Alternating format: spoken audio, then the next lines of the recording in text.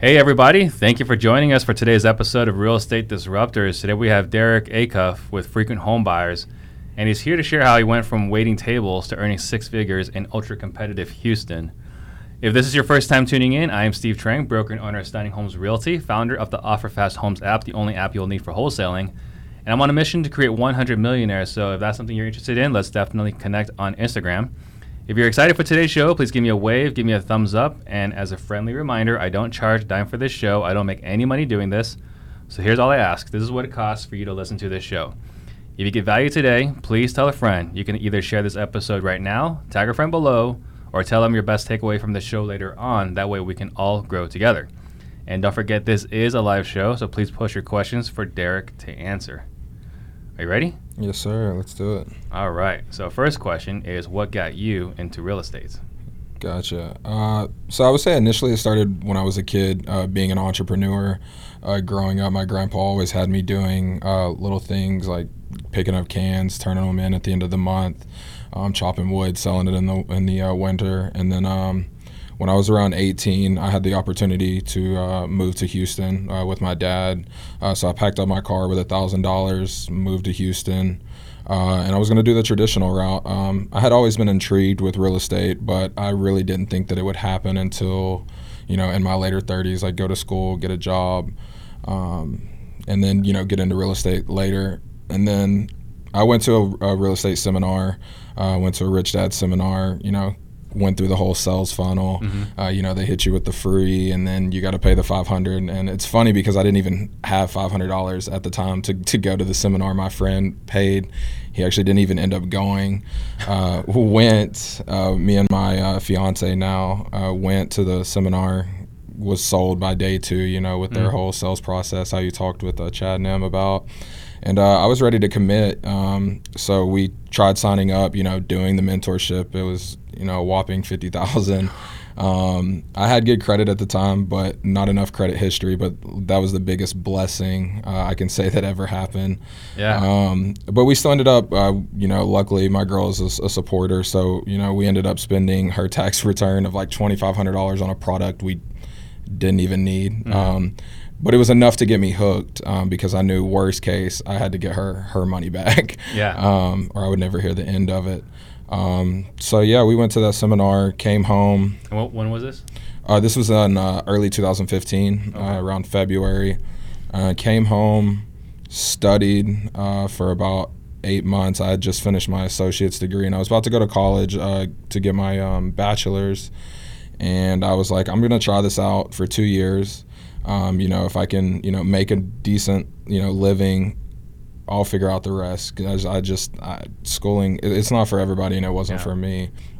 So studied for 8 months, and luckily for my girl again, she gave me a swift kick in the butt one day and was like, you've been talking about this for 8 months. That's awesome. But you haven't took any action. Yeah, I was going to say, what the hell do you study for 8 months? Yeah, podcast. I mean, when you're new, there's so many things in real estate that you don't know where to focus. And so after about 7 months, I had gotten focused. But like I said, month 8 was when she was like, she was just very blunt with me one day and was like, you either need to take action or just, shut the F up about real estate, like straight up. So I sent out letters. I sent out 30 letters.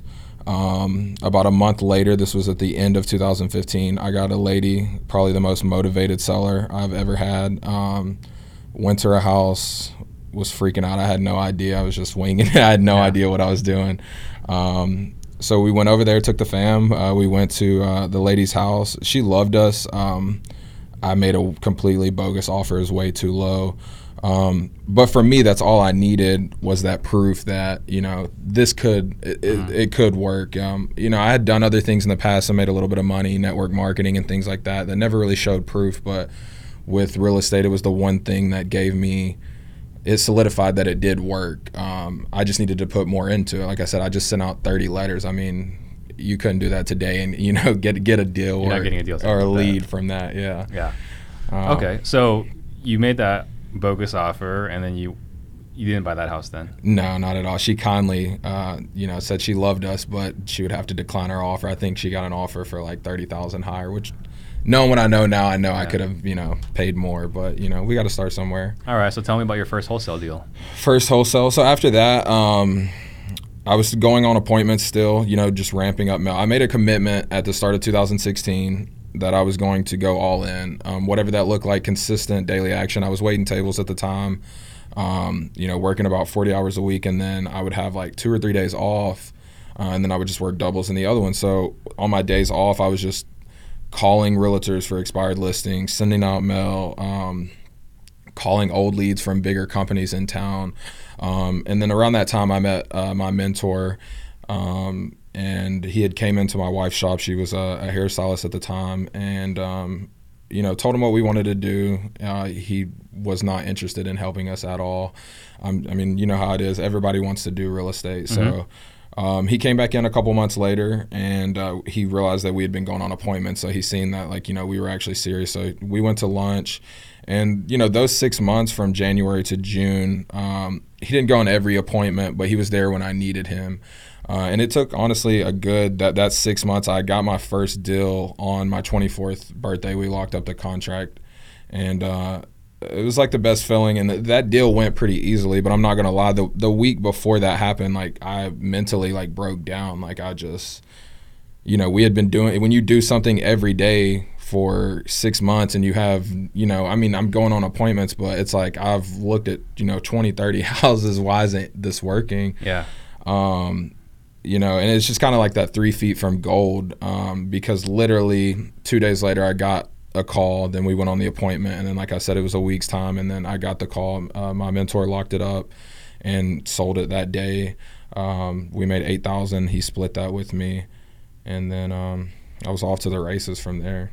Cool. So you get that first deal going. Now you're a wholesaler. Yeah. So what were your struggles like when you got going? For me, I was so ready to get out of my job. So that was my main focus. So I did 2 more deals. I was 3 total. One was pending. And I was I'm done. I quit my job, which was a terrible decision at the time, right? And so I quit my job. I went full force. Did not allocate money correctly and went broke in about 2 months, just being completely honest.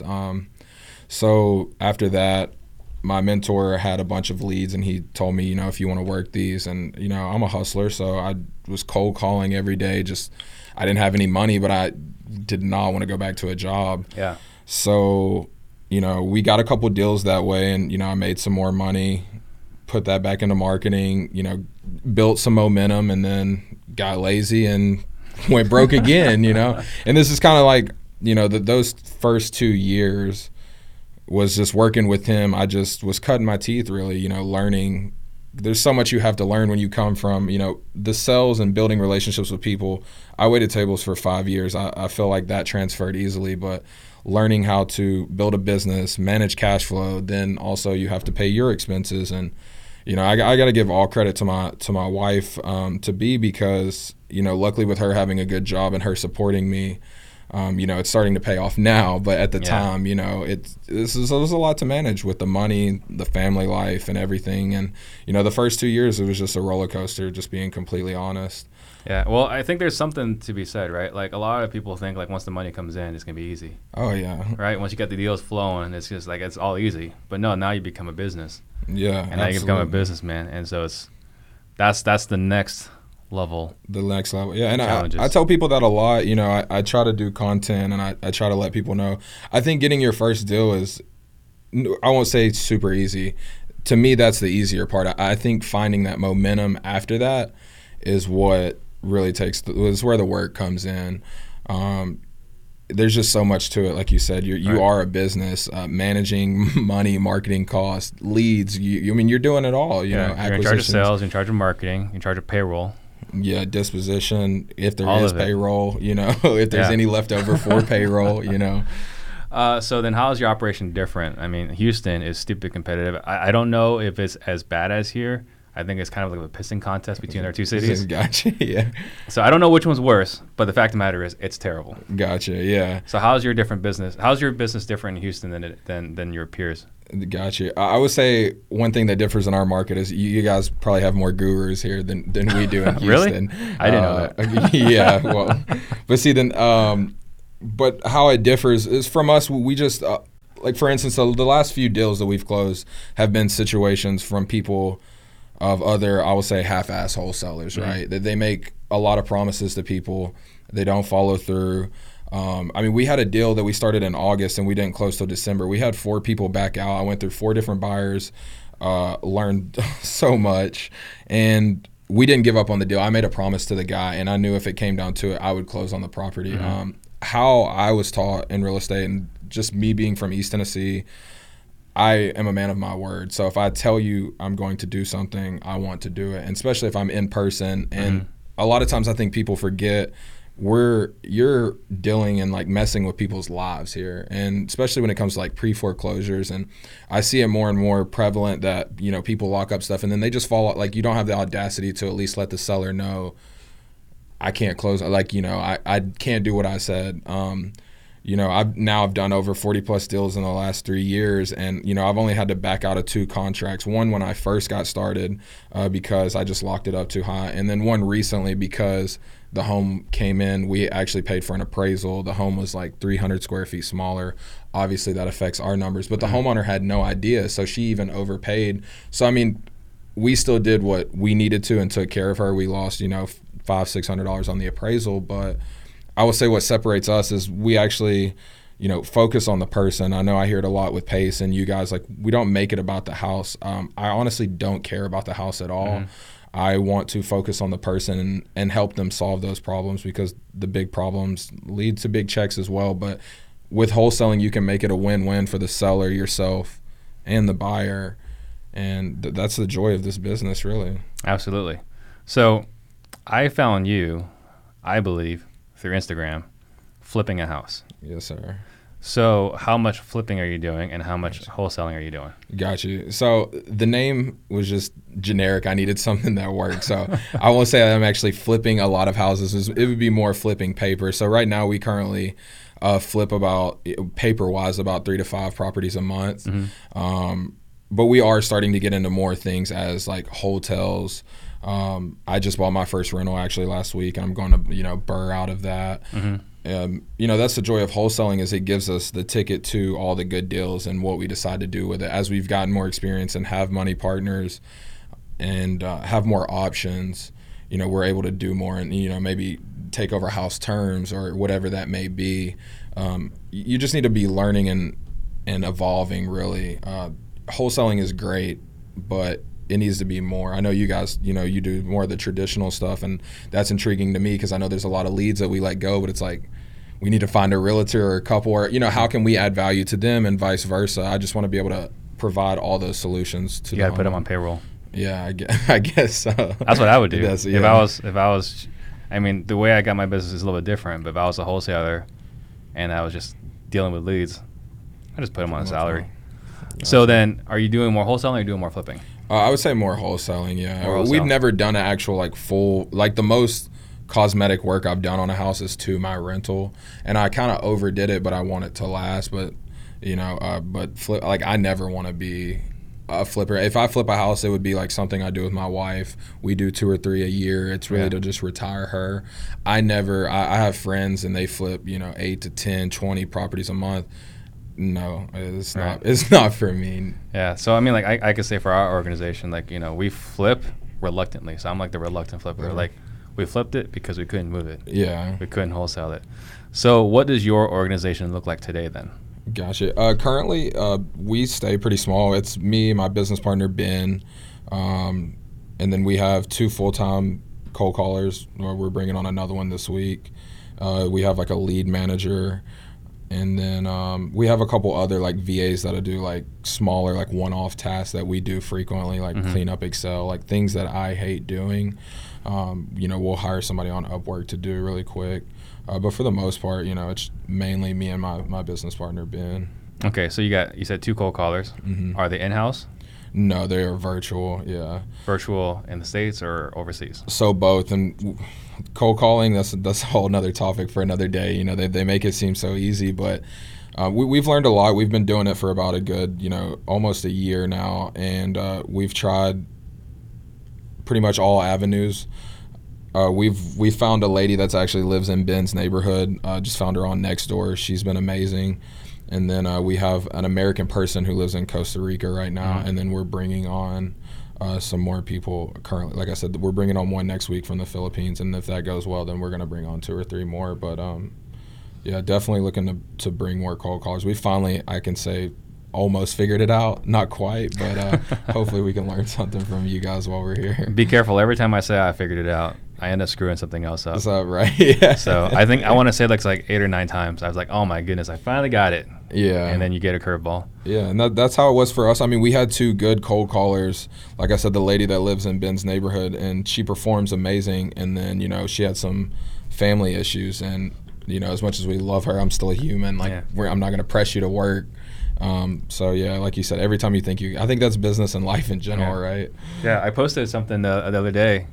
One of our cold callers, and he was killing on the phones. And our buddy Jared reached out to me. He's like, is that guy still available? I was like, get the hell out of here. Right.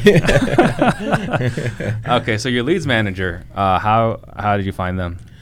We found them through just ads running through people on Upwork. That's another task, hiring VAs. You're probably going to go, hire 5. 2, my last one will actually stay with you guys long term. We found them just posting an ad through Upwork, and then they just do a lot of follow-ups, touching base with some of our buyers. And then, as we get into more things such as texting and stuff like that, they'll be managing some of that. And we'll probably bring on some people to handle those leads as well. Okay.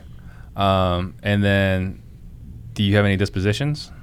You're looking at it right here. Okay. Yeah, so with our structure, Ben is pretty much first contact on the phone.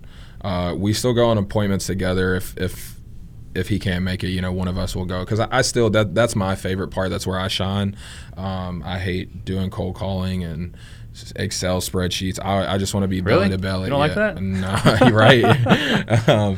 So, I want to be in front of the person. I want to solve their problems with waiting tables. Like I said, I can deal with any personality, and, studying and getting better at my closing skills and being a better problem solver, really. We've done deals where you got to move people or, elderly people, whatever it takes to get the deal done. But for me, mainly I'm dispositions, though. Like when it comes to selling deals, like that's mainly my department. I blast out the deals, take care of the buyers when they perform, when they don't. That's pretty much all me. Interesting. And what's funny is I was talking with Max last week on the show, is that we'll post things on Instagram. It's like, locked up another one. And we just take a picture of the house or a video of the house from the outside, locked up another one. And he'll get calls. So that's our disposition these days is like Instagram stories. It's kind of crazy. I use Instagram for so many things. And that is starting to happen a lot more with us. Like recently, a hotel we did, just by walking it and making the video, I had like 4 people before I even left the house hit me up. I know, it's nuts. And then the joy of people bringing you free lead sources too. We've started to do some free events and stuff like that. Just really leverage that and be able to help create those win-win solutions for people that may be newer. To be able to help them succeed, really. What has been your best marketing technique? Right now, what's working best for us, it would be cold calling.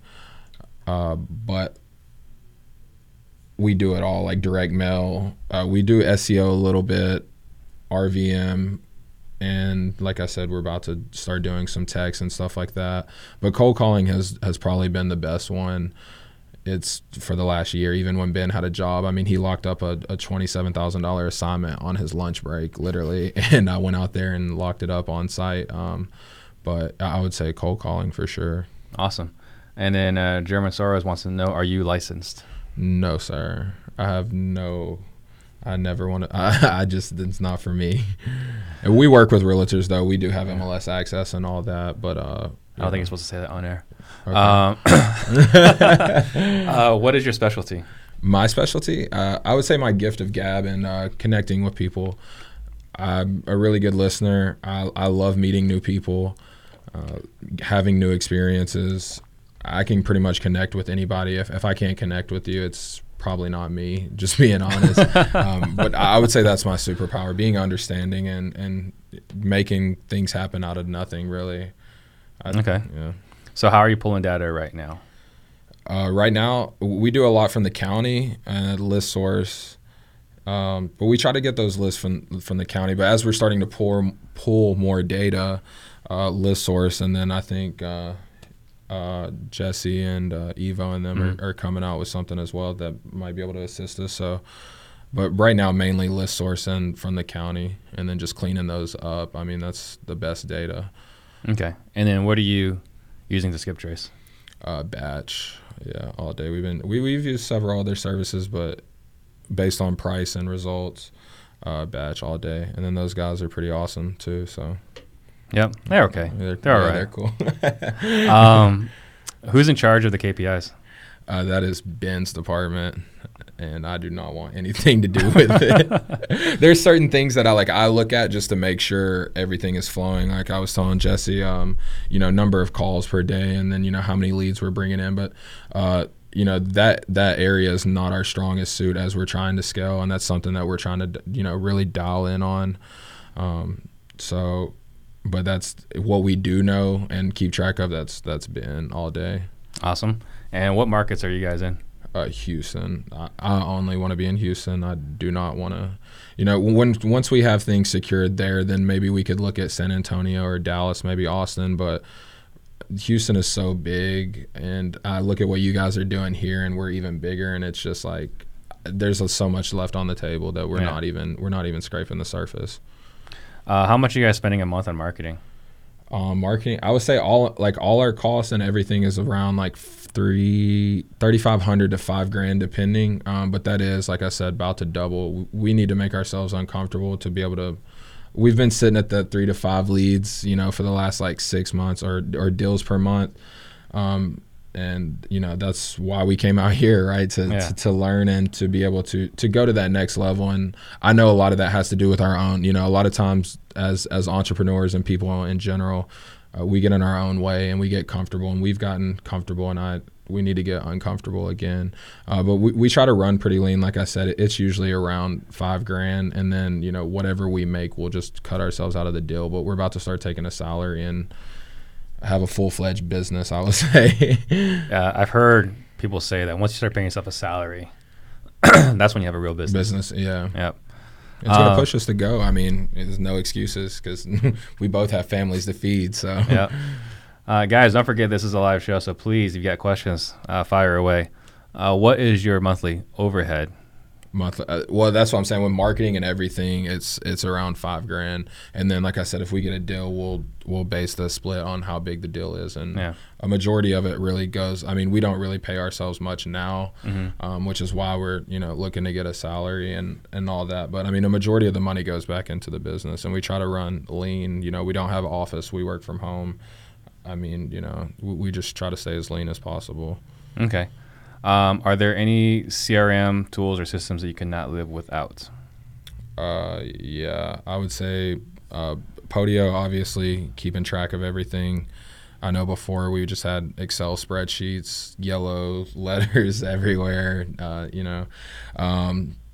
we use, like, if I'm out quickly, obviously I use Redfin Zillow just to get an idea of a lead. I would say MLS. I'm trying to think. I think those are probably the major ones. Now with rentals, I mean, I use other little apps like Quicken Loan, like just calculating what the mortgage would be and, certain things like that. Yeah, I'd say that would be the major ones. All right. Pedro wants to know, are you text blasting right now? We are not, but we will be starting next week. So, okay. Yeah. What do you plan to do if the market takes a dip? I would say solve more problems, and hopefully by then have a lot more cash to buy a lot more rentals, really, at a discount. And but I mean, that's the joy of wholesaling. It doesn't really depend on where the market's at. I mean, we can still solve problems. There's going to be more people in need. I mean, even in Houston, there's still people. Harvey was 2+ years ago, and there's still people that have no idea what they're gonna do. They're living in an RV in their driveway. I mean, we looked at a flooded home a week and a half ago, and it's just been sitting. So I would just say, like, that was something new that we had to learn. Like, I knew nothing about floods or flood insurance or elevation certificates and like all these things. I think you just adapt really with whatever the market throws at you. But I mean, with wholesaling, it gives you, that access to the deals for you really to decide what you want to do. But I say just buy more houses. That's the plan. So you were saying there are RVs parked in the driveway because the house is not livable. Yeah, absolutely. That sounds like an excellent opportunity for driving for dollars. Yeah, it is for sure. I think a lot of these people, up until this point, were in belief that they were going to get money, but a lot of them, insurance. I mean, we've bought deals. The first deal that Ben and I did, the people brought $30,000 to the table. They wanted to be out, but for them that was a win. But yeah, like there's people living in RVs, some living in like tree house. Like it's pretty bad, but it's coming to the point where they realize you're gonna have to make a move because no one's gonna help you. FEMA and all these other places. Some homes have flooded 3-4 times. I mean, were you gonna say treehouse? Yeah, people living in a treehouse. I've seen some interesting things. I mean, I think these people, they just weren't prepared, and a lot of people didn't have flood insurance, so like the effects are still being felt. The last hotel deal that we did was a hoarder home that flooded in Harvey and had just been sitting since then.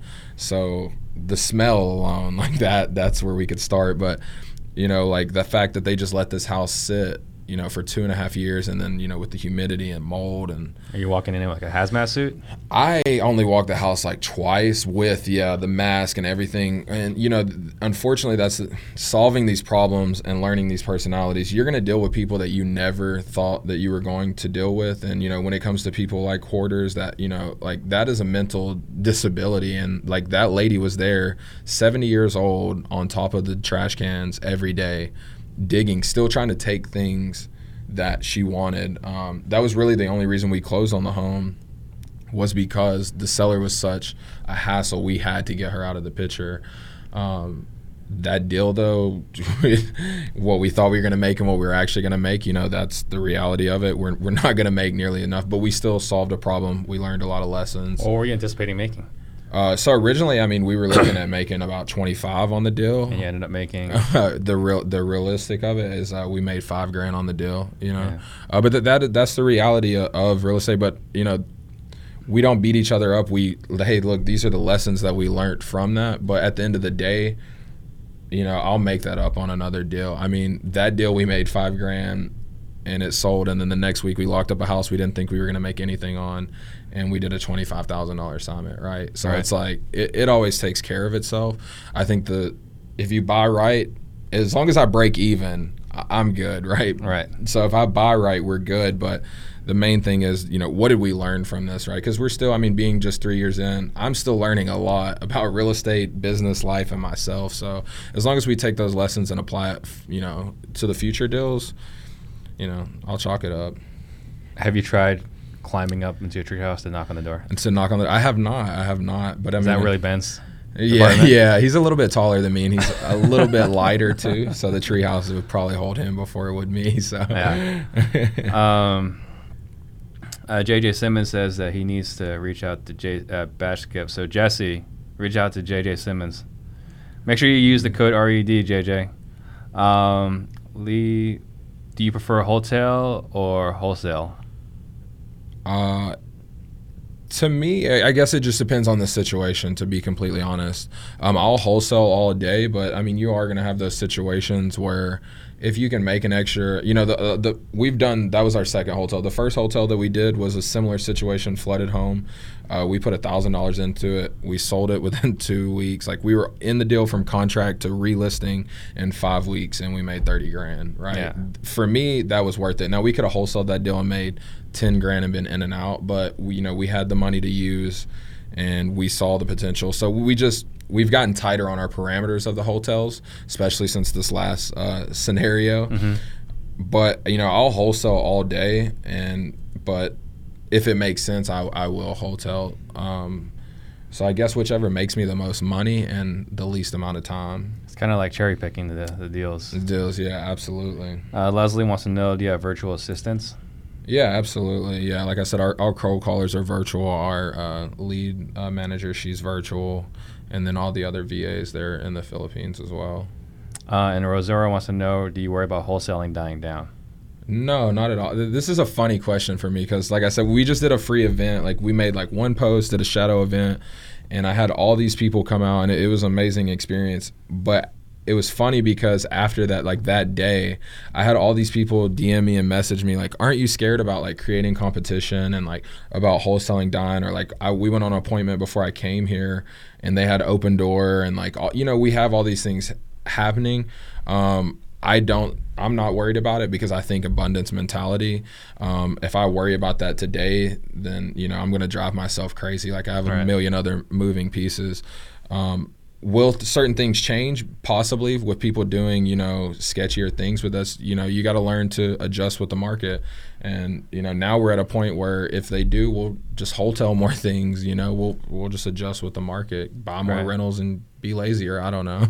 Yeah. Jesse and I have talked about this, where like even if it did die, we're surrounded by the smartest people exactly in the valley, so we'll figure it out. Yeah, I think me and one of my good friends who's like slowly becoming an entrepreneur, we talk about this. There's a loophole in everything in life in general, and everything that we do, and there will always be people that are kind of like a middleman that can solve those problems.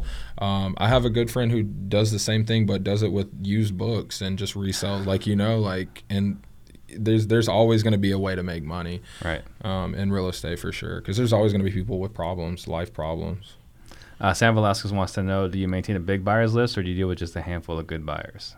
Got you. So for us, we have I would say 5 to 10. They buy consistently. They're going to close. It's no issue. So I usually shoot it to them first. Honestly, I have one guy who buys about 80% of our deals, and if not, sometimes he'll just add a couple thousand, and he has like students he helps, and he'll get the deal done. So he usually gets first dibs. Absolutely. Yeah. Closing 80% of them. Yeah, exactly. And then if not, then the next, I always just let them know, hey, you have 24 hours. And then, we do have a buyer's list of around 7,000.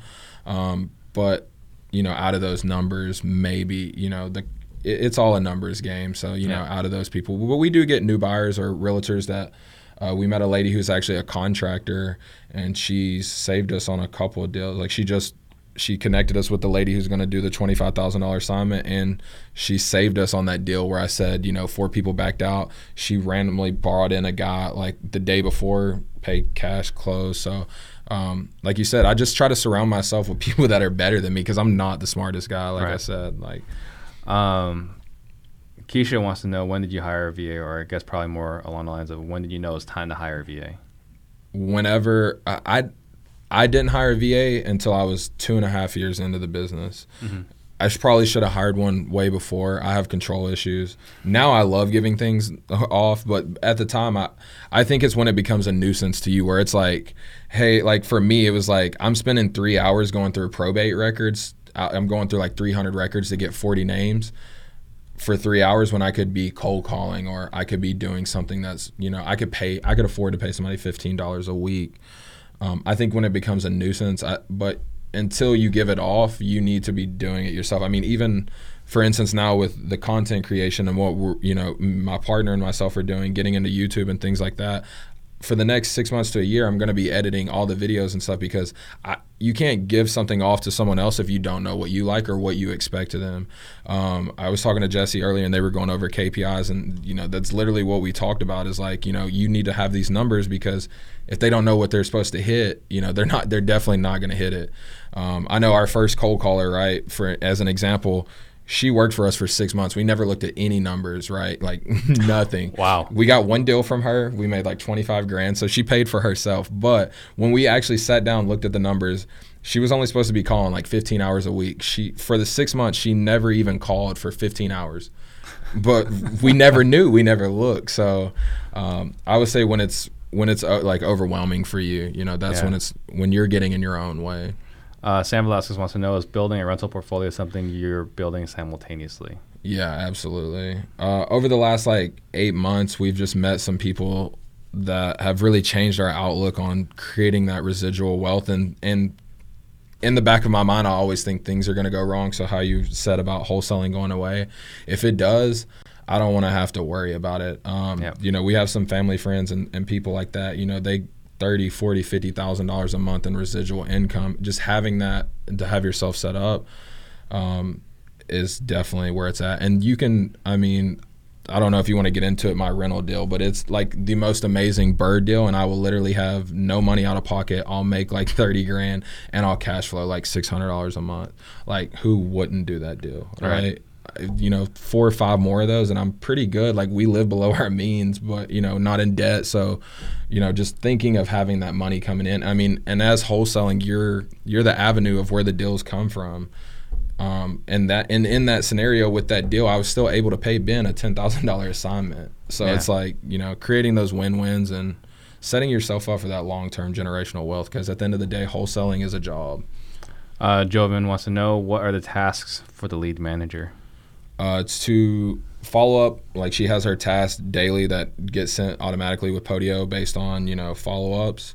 And then when she's through with that, she will go into calling. She has a certain amount of buyers that she will call just to build that relationship with them, see if they're buying. Like, we just pulled a list of, you know, people that bought cash properties in the last year. And, you know, so we're just trying to build that bigger buyers list because I'm also like really intrigued by like Keegley and like selling other people's deals. Like, I used to do that, but the way I did it was a headache. If I can set that up to do it where you bring me the deal and I'll just sell it and, you know, maybe we make 4 or 5 grand, but if we do that 20 times a month and didn't spend any money on marketing, that's the idea. But I will always, like I said, have those true cash buyers that I have a relationship with. I think, you know, what Keegley does makes a lot of sense in Phoenix, or it does make sense in Phoenix. And I would say you could probably do the same exact thing in Houston because it's a very comparable market. Kenny Cash wants to know, what's the biggest assignment fee you've earned? And if you don't want to answer that, you don't have to. Yeah, no, I mean, compared to some of the people that I've met being here, it's probably not that big, but I would say 40,000 was our biggest assignment. Yeah. And that, you know, that was another one of those solving problems. The guy was literally, he's dying. He has cancer. Ben spent about 3 months not even talking about the property. He literally, like, almost every time he was just life consulting with his wife. Them crying on the phone. They lived in San Antonio. They had this property and it had been rented out to what they thought was 3 people.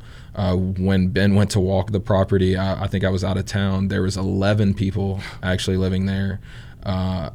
Sketchy meth head type characters. But we went in, was like, hey, you know, we solved the problem. We're going to buy the house. We actually didn't have to pay anything for moving. They were actually happy to get out. And the guy I sold the deal to was that guy. He brought in one of his students, and I just talked to him, and it's pending, and he's going to make 70 grand, right? Like, that's the joy of what we do, creating those win-wins. They were able to get some money, you know, to finish out his life and live, you know, fruitfully with his wife and enjoy it. We were able to get a new start for the sketchy people. We made a, you know, handsome assignment, and we know we were able to, you know, he's going to make even more than us, which is I love to see. I love seeing people win. So. Yep. Jesse Bundock wants to know, what type of data are you pulling from the county?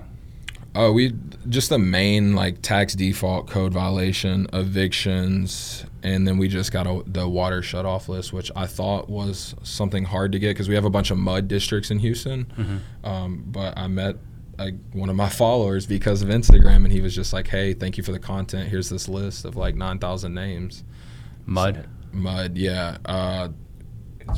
I don't want to murder it. It's like municipal something district. Okay. But in how Houston is set up, basically each neighborhood has their own mud district. So you can imagine when you have 7 million people living in and around Houston, how many different mud districts. But he found a way to get the list, and now he sent me the contact. And I mean, it's usually the same thing. You pay $15 to $100, whatever their fee is. You do an open request form and just go talk to them. And a lot of times people are like, you can't find it. I'm like, you probably gave up. One person told you no. Like, if you're giving up now, you're probably not going to last in wholesaling because you're going to, you know, call 4 or 5 people. But if I could give a tip to that is when you do find the right person, because they usually update them every 6 months to a year, take them a $10, $15 Starbucks gift card. They'll remember you. It'll be a lot easier next time, and they get free coffee. So that's, you know, solving problems. Keisha wants to know, what's your favorite lead source? Cold calling. Yeah, cold calling. I don't know if she's referring to a list, but it would probably be tax default, but cold calling. You guys in Texas are really, really in love with those tax defaults. I wish we yeah. had. I think that's like the best list from Yeah. what I hear. And LaRon Mitchell wants to know, how often are you pulling data? It depends on the list. Like I said, so for tax default, we're doing that about every 8 months. The code violation and water one, I think they updated every 6 months. So that every 6 months. And then with list source, depending on the list, I mean, we're just pulling more and more data. So that's actually happening like every month. And it's probably going to, it's only going to increase as we're doing other, lead sources. So what is your why? My why, I would say, obviously I have the fam to support, but I just want to live an amazing, adventurous life. Like I said, I come from a small town in Tennessee. It's very, Monday through Friday. You usually work at a factory or Walmart, there's nothing wrong with that. Like sometimes I really wish that I could live like that. However, most people never leave this like 5-mile radius, so they don't know what's possible. So for me, getting to travel more, the fact that, I can do this midweek and like my business partner is about to join me and, just live an exciting life and just not settle for like average. I just don't want to get to the end of my life and have regret. That's like scares the shit out of me. Like it's so bad. And what is your biggest struggle right now? Getting that next level, breaking the 3 to 5, like I said, not spending enough money. I mean, if I look at it, it's probably just not spending enough money and building the infrastructure. So hopefully, over the next couple of days, we can learn how to do that. Yeah. And take it to the next level. Walder wants to know, how are you paying the lead manager? She's just hourly. Yeah. Are you using Noel wants to know, are you using the Texas real estate contract to lock up? Trek, yeah, absolutely. It's the only thing that I learned on. And one time I was with a gentleman, the guy who actually buys a lot of deals. I was showing him a house, and he was about to go lock up another property. And he met the seller, and he got a 1-page contract out. Excuse me. And the guy was like, "No, I need a Trek." So I'd never used one, but that just confirmed everything that I thought. But I think it just looks more professional. I don't know what your all state contract, but ours is 10 pages long. A majority of it has to do with realtors. But I mean, if you guys need help with it, you can DM me, message me. I'll be happy to send some links. And you just got to dumb it down to a cash sell. What is the greatest lesson you've learned?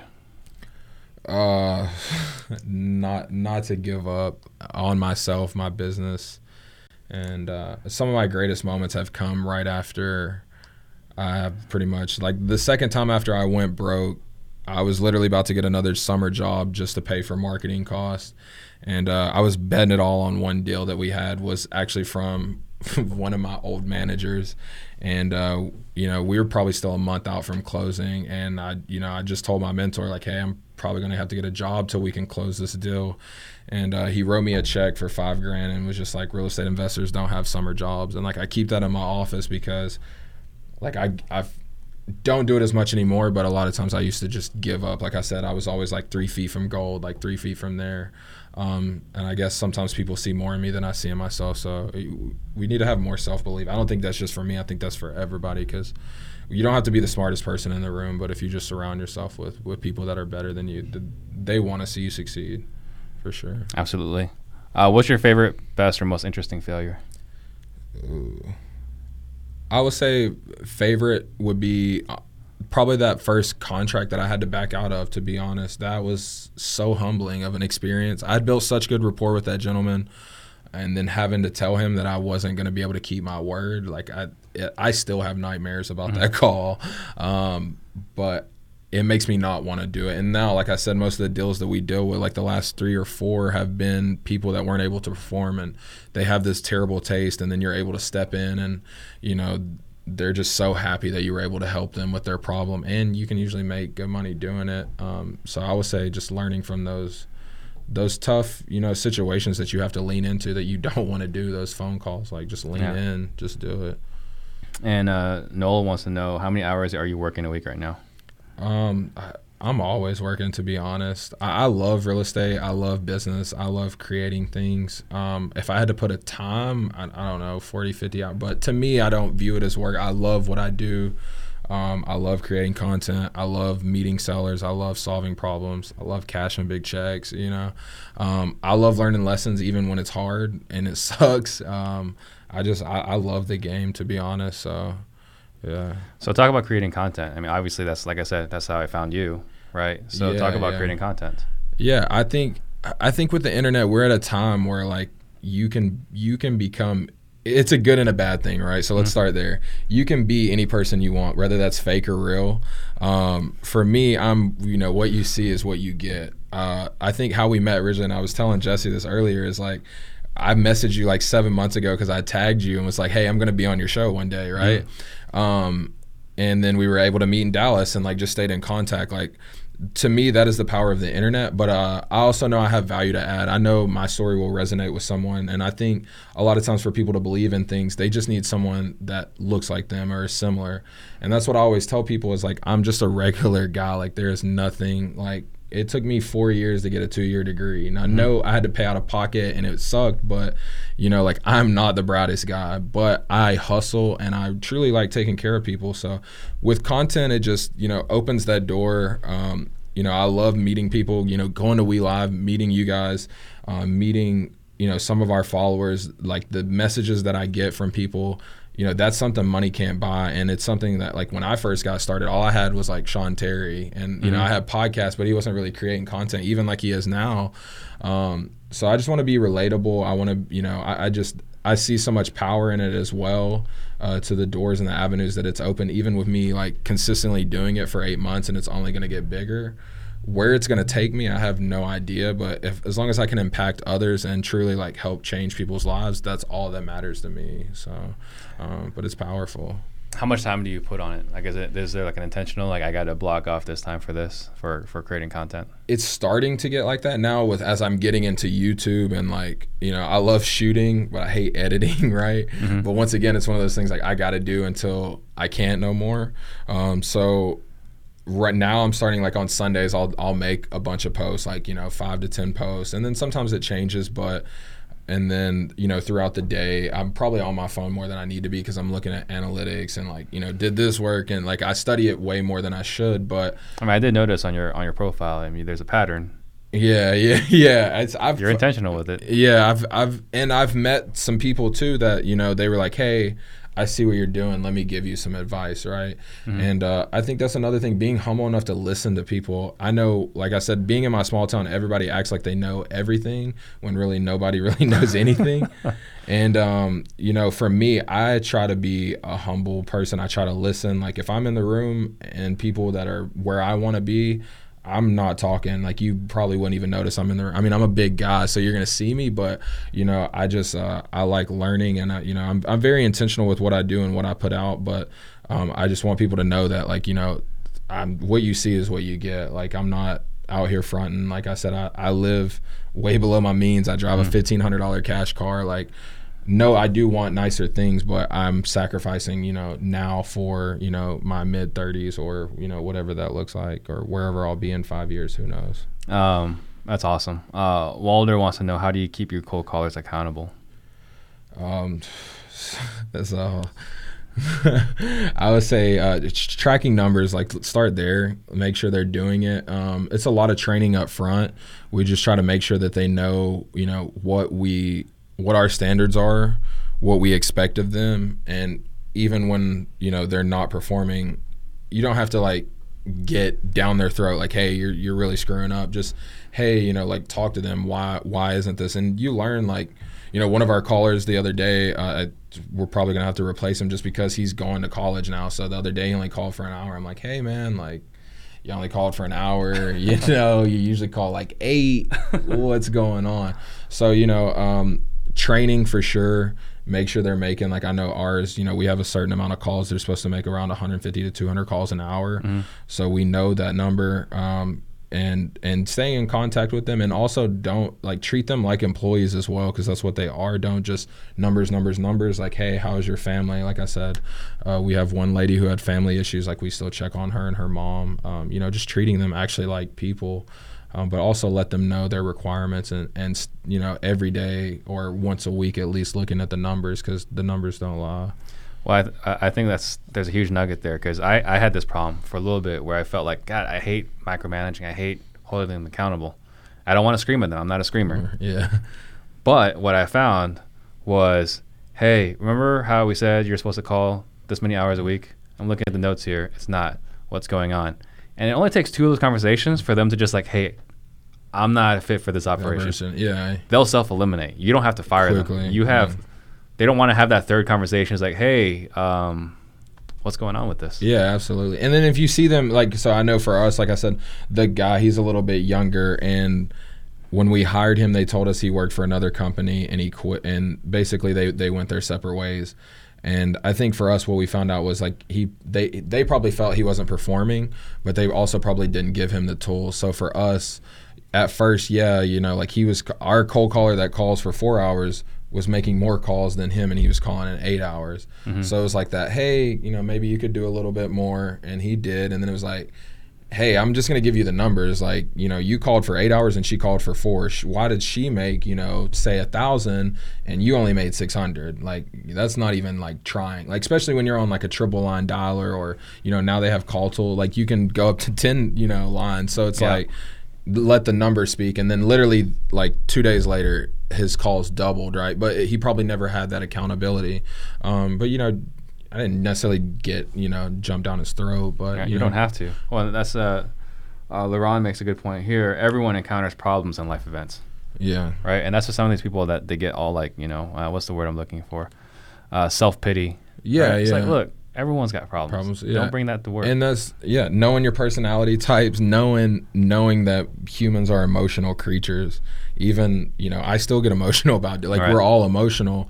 It's just some people are better at handling that, and whether that's how they were raised or whatever it is, you just, even dealing with sellers or whatever it may be in this business, you have to learn to deal with those. And if you do, you'll be a better leader, and be able to give constructive criticism and keep them held accountable without them like, I hate my life and this job, I don't want to, because it's hard, man. Like, there's a reason I don't sit on the phone for 8 hours and call people. I did that for a year straight. Like, it's not where it's at all. So let me take a moment here real quick. I mentioned last week with Max on the show, we're doing a workshop on May 25th. It's an all-day event. So if you guys are interested in that, please text Disruptor Workshop to 345-345. We're going to be going over the perfect seller appointment, as well as all the systems that we're using to do deals in competitive Phoenix. And then next week we got Antoine Campbell flying in from the Maryland, D.C. area, so that's going to be a lot of fun. Nice. He's a fun dude. Did you hang out with him in Dallas? I feel like I missed out on the Willie kid. Like, I didn't know about him. I was so inspired by his story. Like, that many deals so young. Like, those are the, like, because I'm still kind of young, but like when you hear that, it's like, when you're bringing your brother to sign contracts, you're young. But that just shows though, there's no excuse. Like, there's literally, like, there's no reason you can't be successful in this business. So if someone want to get a hold of you, how would they do that? I would say Instagram. It's Flipping a House. My business partner, Ben buys houses. Hopefully we can get him on the show in the future. He's got some periods in there, right? What is it? Yeah, it's like Ben.buys.houses, period, whatever it is. I think Instagram like that makes a difference. Yeah, but I mean, like, any questions, anything I can do to help. Like, I try to answer all my DMs. I try to do lives. I'm gonna try to do more instructional type things. But I just want to help preferably younger people, but anybody that wants to succeed. I have a guy that came to our free event.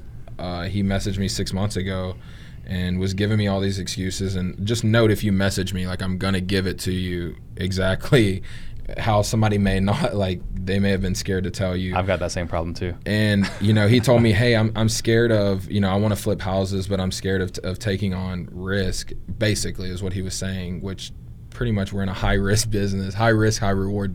And I was like, look, if you're scared of risk, you're never, this business isn't for you. And he went out the next week, found a deal, and got hard money. So just know I will give you a swift kick in the ass if you DM me some dumb stuff. That was like Gary Vee, right? When the guy's like, I hate cold calling. He's like, well, then leave. You just don't. Why are you here? Yeah. All right. So last parting message for the listeners.